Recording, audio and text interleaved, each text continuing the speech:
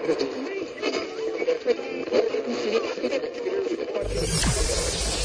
ready for unique, rare, and little-known treasures from the golden age of radio. You're listening to The Amazing World of Radio with Adam Graham. Welcome to the 200th episode of The Amazing World of Radio. From Boise, Idaho, this is your host, Adam Graham. If you have a comment, email it to me, box13@greatdetectives.net. Today's program is being cross-posted on the Great Detectives of Old Time Radio, because not only is this a milestone episode, but it does have a bit of a detective tie-in. Now, I'm going to explain some information that may be a bit redundant for those who've been listening to The Amazing World of Radio, but bear with me. We have been doing a series, Man of 1,000 Voices. These feature programs starring Paul Frees and Frank Graham, each who did radio programs where stories were dramatized with them doing all of the voices. Frank Graham was the first person to do this sort of program. He was known as the one-man theater when he started broadcasting these programs in the 1930s. And then Paul Frees did similar programs towards the end of the 1940s. Now, during Frank Graham's run over the radio, he did a wide variety of different stories, including many crime stories. And he also created a character, Cosmo Jones. And Cosmo Jones was such a popular character that this led to another series, a detective series where Frank Graham played Cosmo Jones and all the other characters. In fact, it even led to a Poverty Row film, Cosmo Jones in the Crime Smasher.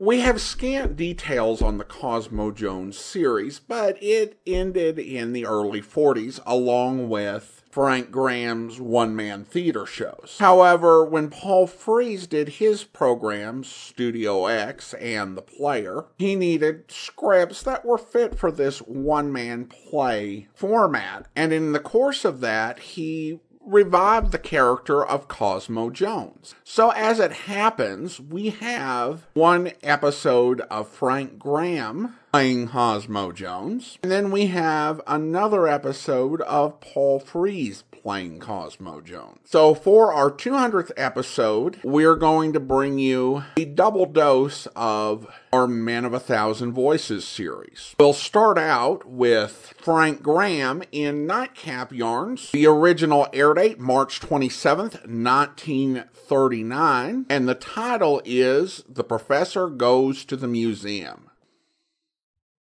The little professor ventured toward the captain's desk and began a statement. Captain Murphy, I believe that I have a plan that might be well to use in the capture of the... Murphy let go with his usual explosion. Now, wait a minute. Stop. Stop right where you are. But, my dear Captain, I believe that the art of pretense should be used in tripping up... The captain banged his fist on the desk. Don't give me that monkey business about pretending again. $2 million worth of paintings have been stolen from the Beaux Arts Museum, and no amount of bluffing is going to bring them back to me. The little man clucked his tongue and shook his head. But, Captain, I'm led to believe that only one man is perpetrating these daring robberies. Yes, and I'm led to believe that if you don't get out of here, I'm going to have you thrown out. Now, are you going to go? Cosmo shook his head. No. And the captain carried out his threat. Remembering only too well the little man's adeptness with the jiu-jitsu, Murphy yelled for Flanagan, Riley, Maloney, and O'Brien. The door of an inner office opened, and the 4 burly policemen stepped in. Murphy pointed a finger at Cosmo. Put this gibbering little idiot out in the hall, but handle him gently, or you might hurt him. One officer took Cosmo by the right arm, another took him by the left. Still another took him by the scruff of his neck, and the last one grabbed him by the seat of his pants. Holding him at arm's length, the officers opened the door, thrust him lightly outside, and shut it quickly. Murphy settled back in his chair. Well, that settles that. But the tantalizing little man had a taunting remark up his sleeve. The door opened again, and Cosmo shoved his head in. He smiled slyly at the open-mouthed police official and said, "Just think, Captain Murphy. It took 4 of your big, strong policemen to put me out." With that, he was gone, and Captain Murphy flew into a frenzy that bordered on an epileptic fit. Throwing his head back and holding his nose snootily in the air, Cosmo marched past the disgusted sergeant at the reception desk and on into the street. It was still early evening, and the professor turned his footsteps toward the downtown section of the big city and dolefully moved along, gradually settling his mind in a state of deep thought. As he shuffled through the hurrying helter-skelter of humanity, he dwelt on the probability of what might be best to do. When eventually an idea formed in his mind, he was so preoccupied that he came to a dead stop right where he was and remarked out loud, "I know what I shall do.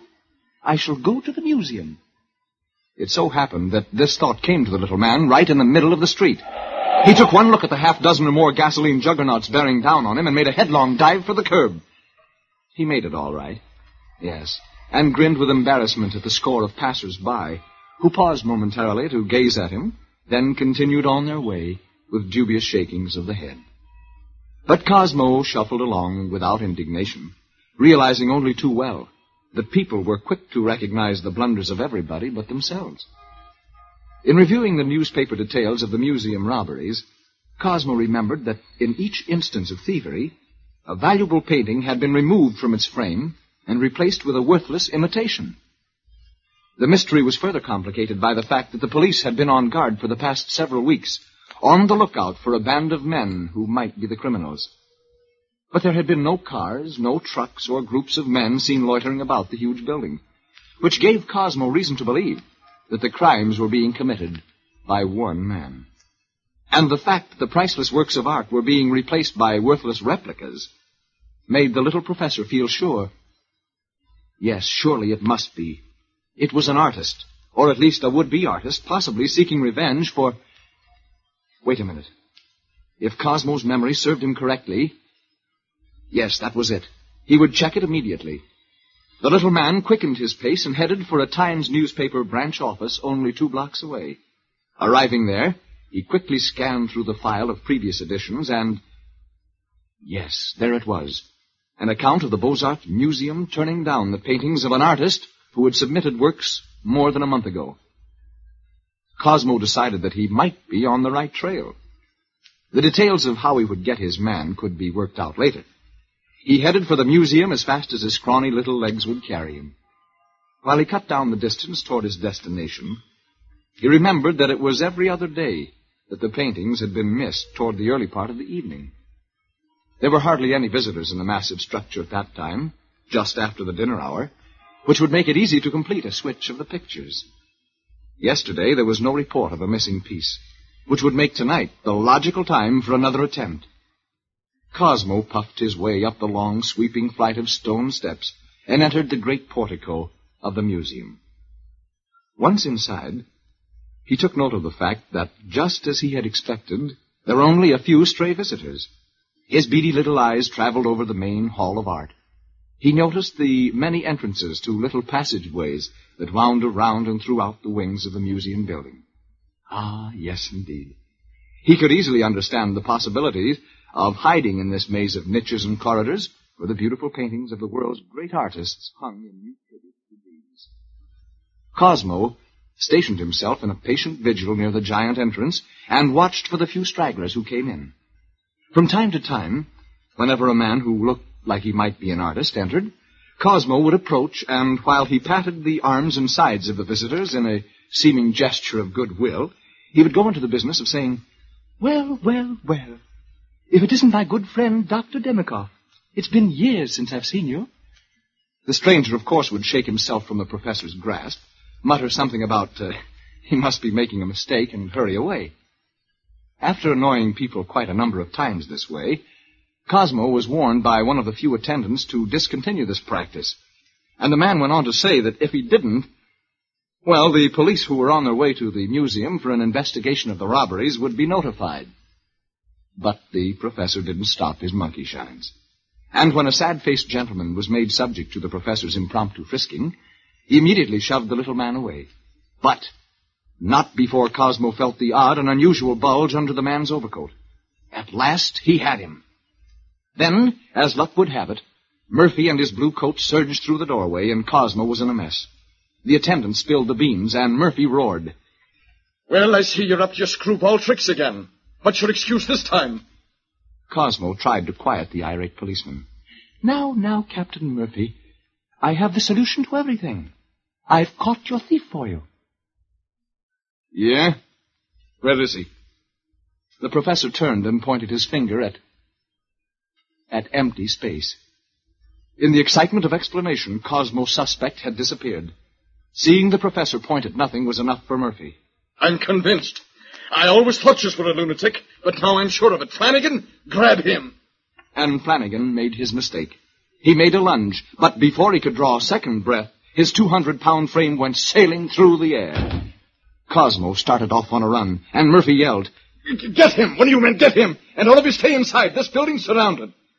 Everybody started running in all directions as the spry little fellow vanished through the maze of hallways. He headed for a flight of stairs and gained the second floor, skittering along for all he was worth until his attention was arrested by an object. He spotted the empty shell of a knight's armor and immediately headed for it. Hurriedly, he laid down his familiar walking stick and umbrella behind the low pedestal, flung off his huge overcoat, and dropped it in a monster vase. Then he tugged at the helmet of the suit of armor and lowered it over his head, propping up the visor. Next came the great chest plate, and by the time he had wriggled his legs into the armor that normally goes around the thigh, Cosmo discovered that the leg section that should have ended at his knee was down around his ankles. He had enough room in the thing to take up light housekeeping. Then, to make matters worse, as he started for the pedestal, the visor of the helmet dropped down over his eyes, and Cosmo gave a fine performance of a bold knight playing blind man's buff. He tugged at the visor with both hands, and unconsciously, his feet began to wander. Yes, he made it all right. The top of the grand staircase. One foot stepped off into space, and the result?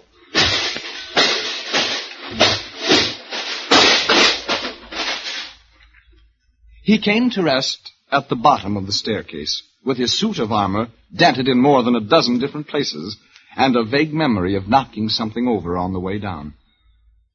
At the sound of the terrific racket, Murphy and a crowd of his officers came on the run. Cosmo could hear him bellowing. Grab both of them. Wait a minute. This one guy's not cold. Well, now let's see who's in the iron tank. The professor could feel himself being mauled around roughly. Then Murphy spoke again. For the love of Mike, this thing is so buckled and bent that we can't get him out. Somebody get a hammer and a hacksaw, will you? There was quite a bit of commotion, and the little man was propped into a sitting position. The police captain asked a question. Whoever you are in there, speak up, will you? Who are you? Cosmo revealed his identity. It's me, Captain Murphy. How in the name of all the saints did you get in there? Really, Captain Murphy? I'll have to admit that I've made a rather bad job of tonight's business, but it's nobody's fault but your own. At this point, several officers returned with the hammers, and Murphy supervised the job of extricating Cosmo. All right, men, get to work on him. But be careful you don't bash in his head. That's my privilege. Captain Murphy! Captain Murphy! At the sound of the little fellow's plaintive outcry, the captain interrupted the destruction project. Well, what is it? Be careful not to hammer the helmet. I have a very bad case of epistaxis. What kind of taxes? Not taxes, epistaxis. Murphy scratched his head. And will you be telling me what kind of a disease is that? It's not a disease. It's a nosebleed. After several minutes of sweating, the police finally succeeded in freeing the bedraggled little man.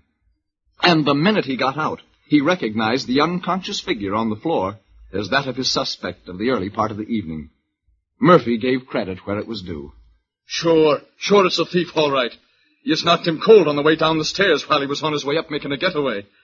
And we found he just switched another painting under his coat when we landed with a crack of the noggin on the marble floor here. The captain stooped and picked up the remains of the suit of armor. If yous ask me, this was the craziest thing you ever tried to hide in. Are yous hurt in any way at all? Why, no, Captain Murphy. I'm all right. Murphy let out a sigh of relief. Whew. Well, I'm certainly glad of that. A look of surprise crossed over Cosmo's face. So, Captain Murphy, it finally comes out. You really do like me after all. Get him out of my sight. Get him out of my sight before I lose my mind.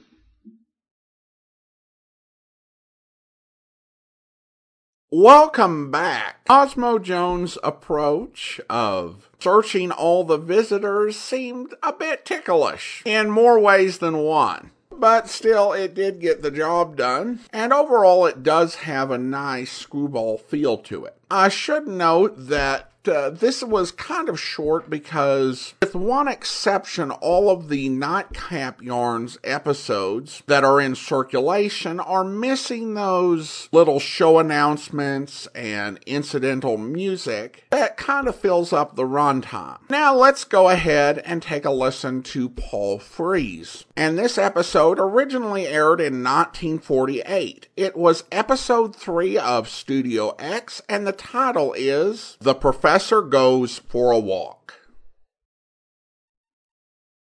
All right, Denny. We've got you and your mob completely surrounded. Are you coming out peacefully, or do we have to blast you out? For an answer, Captain Murphy of the 63rd Precinct received a withering flame of machine gun fire from a second-story window. His police squad ducked behind bulletproof cars and armored cycles. With swift movements of shuffling feet, Professor Cosmo Jones sidled up to Murphy. Pardon me, Captain, but may I suggest that I be allowed to intercede? The big policeman turned around and his face twisted in a mixed picture of surprise and rage. So, it's you again, Cosmo Jones, you little mouse. Now listen, will you go home and crawl under the bed before you get hurt? These guys are killers. He turned toward the police car's microphone. All right, mate. Let him have it.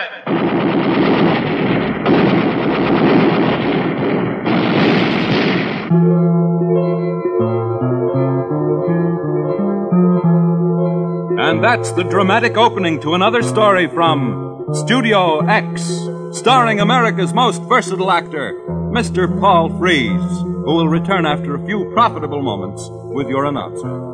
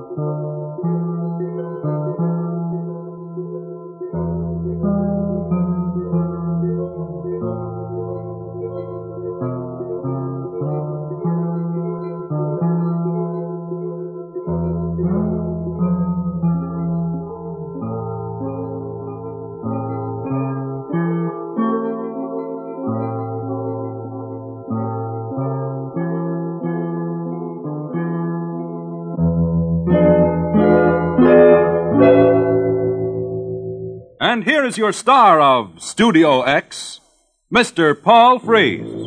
How do you do, ladies and gentlemen? Welcome to Studio X and our presentation of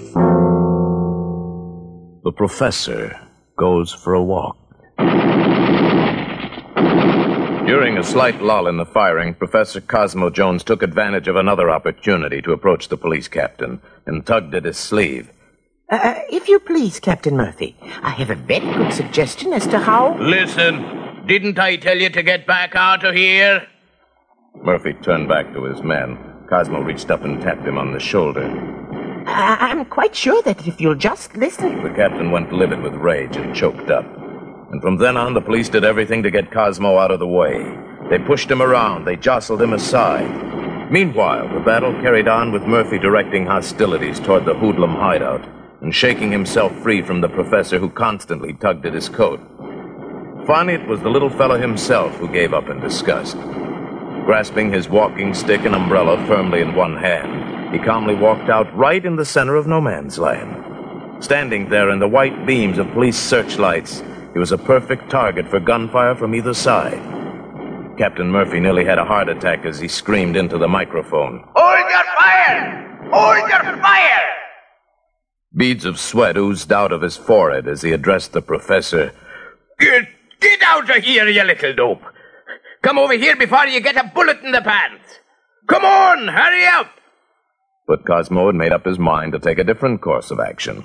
He approached the opposite curb, threw back his head, and called up to the second-story window. Gentlemen, I should like to have a talk with you. I'm sure you won't mind if I come upstairs. There was no firing, no response from the window. Without a moment's hesitation, the professor entered the building and proceeded up the stairs. At the top of the landing, he knocked on the wooden panel and waited until the door was jerked open. He boldly stepped across the threshold under the guidance of two men bristling with guns. There were two other men inside, and the room looked like a small arsenal. The shades were ripped away from the glass-shattered windows, tables and chairs were overturned, and the place was in a thorough state of shambles. The only light in the room came from the searching ribbons of police lights and the bright glow of street lamps on the outside. The professor stood there meekly until the man who seemed to be Donnelly, the leader, spoke. What you got on your mind, screwball? Cosmo stood perfectly quiet as he answered. Well, gentlemen, to be perfectly frank with you, I was thinking that you might save yourselves a lot of trouble by raising a flag of truce, laying down your arms, and submitting peacefully to the officers of the law. A tough-looking individual with a scar that ran from his temple to the corner of his mouth barked at Donnelly. What is this guy? Nuts? The professor was quick to give assurance. Oh, no, gentlemen. I can set your minds at ease by saying that I'm not a victim of dementia praecox. Definitely not. Scarface barked again. Hey, listen to the guy. He's swearing at us. Donnelly spat out a command. Shut up, Augie. Then he waved a gun at the professor. What are you? A copper? Oh, no, heavens no. I'm not a minion of the law. I'm a doctor of science. The leader bobbed his head at the gang. Meet the doc, you monkeys. A guy who don't know when he's well off by keeping his bugle out other guys' business. Well, now, you get this, flappy ears. We don't go for your ideas. Because I ain't got no time to waste, I'm gonna polish you off. You mean you're going to shoot me? Yeah, that's the general idea. The professor answered without a tremor in his voice.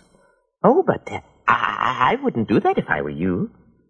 Hey, this guy's really screwy. I resent that statement intensely. I gave you my assurance once before that I'm not mentally maladjusted. As a matter of fact, I might venture to say that it is you, gentlemen, who are displaying symptoms of mental derangement, if you abolish me homicidally. Donnelly became impatient. Cut out the fancy talk. Speak English.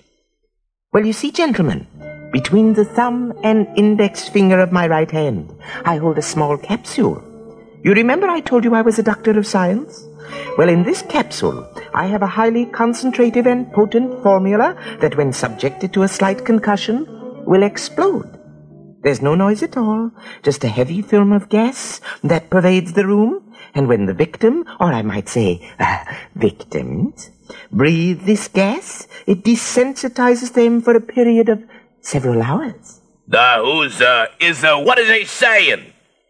Cosmo quietly explained in detail what he'd just said.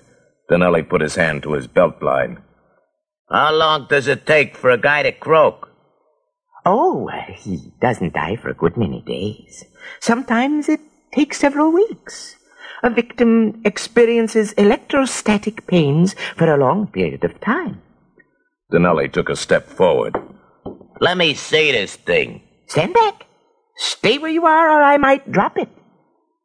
The gangster stopped in his tracks as the little man continued. And now, gentlemen, perhaps you'll listen to me reasonably.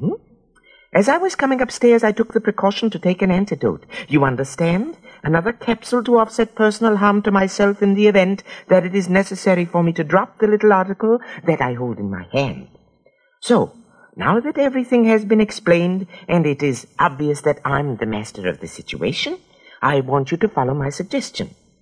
Wave a flag of truce out of the window to testify that you are going to surrender peacefully. Then toss all this artillery that you've gathered around the room into the street below. Walk downstairs and submit to the police officers quietly. The professor waited for a moment and received no answer. Come, gentlemen. There's no time to lose. After all, what would you be gaining by holding out, Sooner or later, the police will storm your not invulnerable fort. Blood will shed, your blood, and all for nothing. There was a long pause, and nothing was said.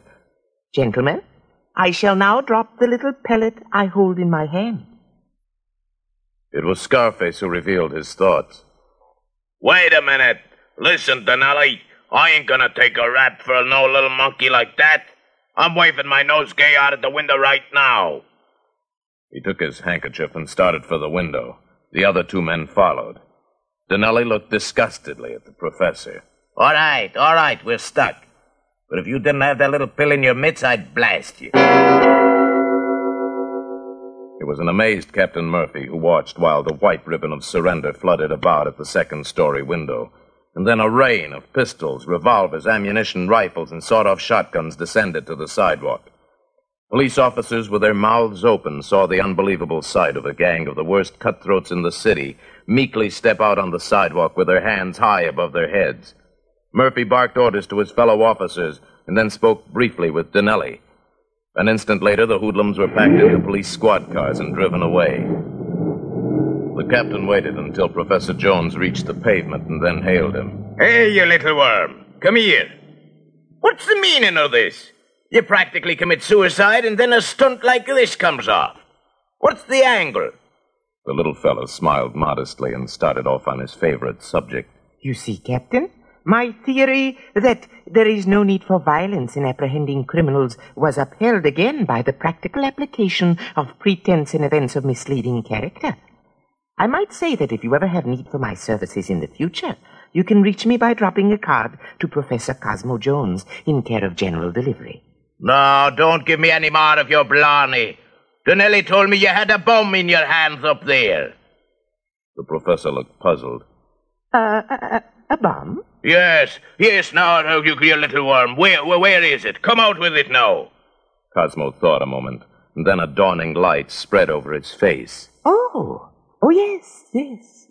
You mean this? The captain looked down at the pellet in the little fellow's hand. Yes, I guess so. What is it? Why, it's merely a capsule of concentrated cod liver oil containing vitamins A, B, and D, to say nothing of that modern vitamin B12. Have one, Captain.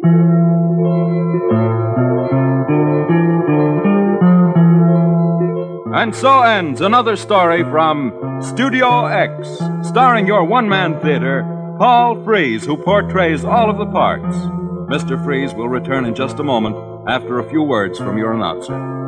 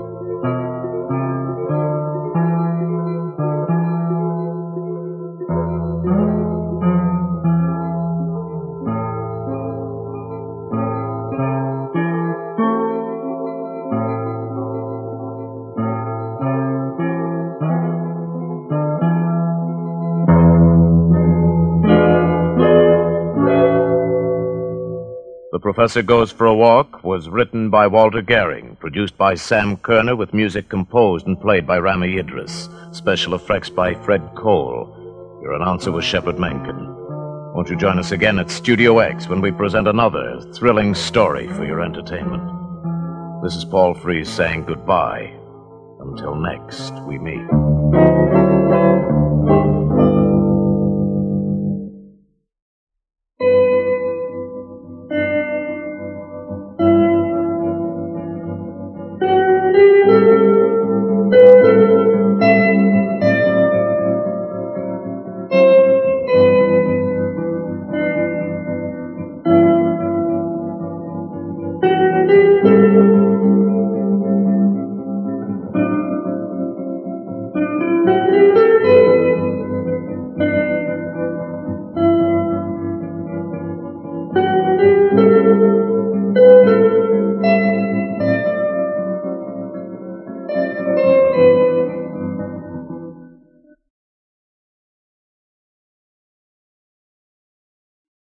Welcome back. Well, a slightly different characterization, but still well played and an amusing story that shows Cosmo's strength as a crime fighter. Now, I should mention that there are other Cosmo Jones stories out there that Paul Frees did, but taking a listen to them, they diverge from having anything to do with crime and become more comedy than anything else. And I'm wondering whether those were new stories or if that's the course that Cosmo Jones took over the radio in the early 40s. Strangely enough, the police captain still appears in those stories, even though doesn't appear to be a whole lot to do with crime. Well, that will do it for today. I hope you've enjoyed this 200th episode. If you are listening on the Great Detectives of Old Time Radio, would like to hear more of these presentations, even though I don't think any of them will be mysteries at all, you can subscribe to The Amazing World of Radio at amazing.greatdetectives.net. We have 7 previous episodes in the series, and we will be playing a new episode every week, August 3rd, 10th, 17th, and 24th. In the meantime, though, if you have a comment, email it to me, box13@greatdetectives.net. But from Boise, Idaho, this is your host, Adam Graham, signing off.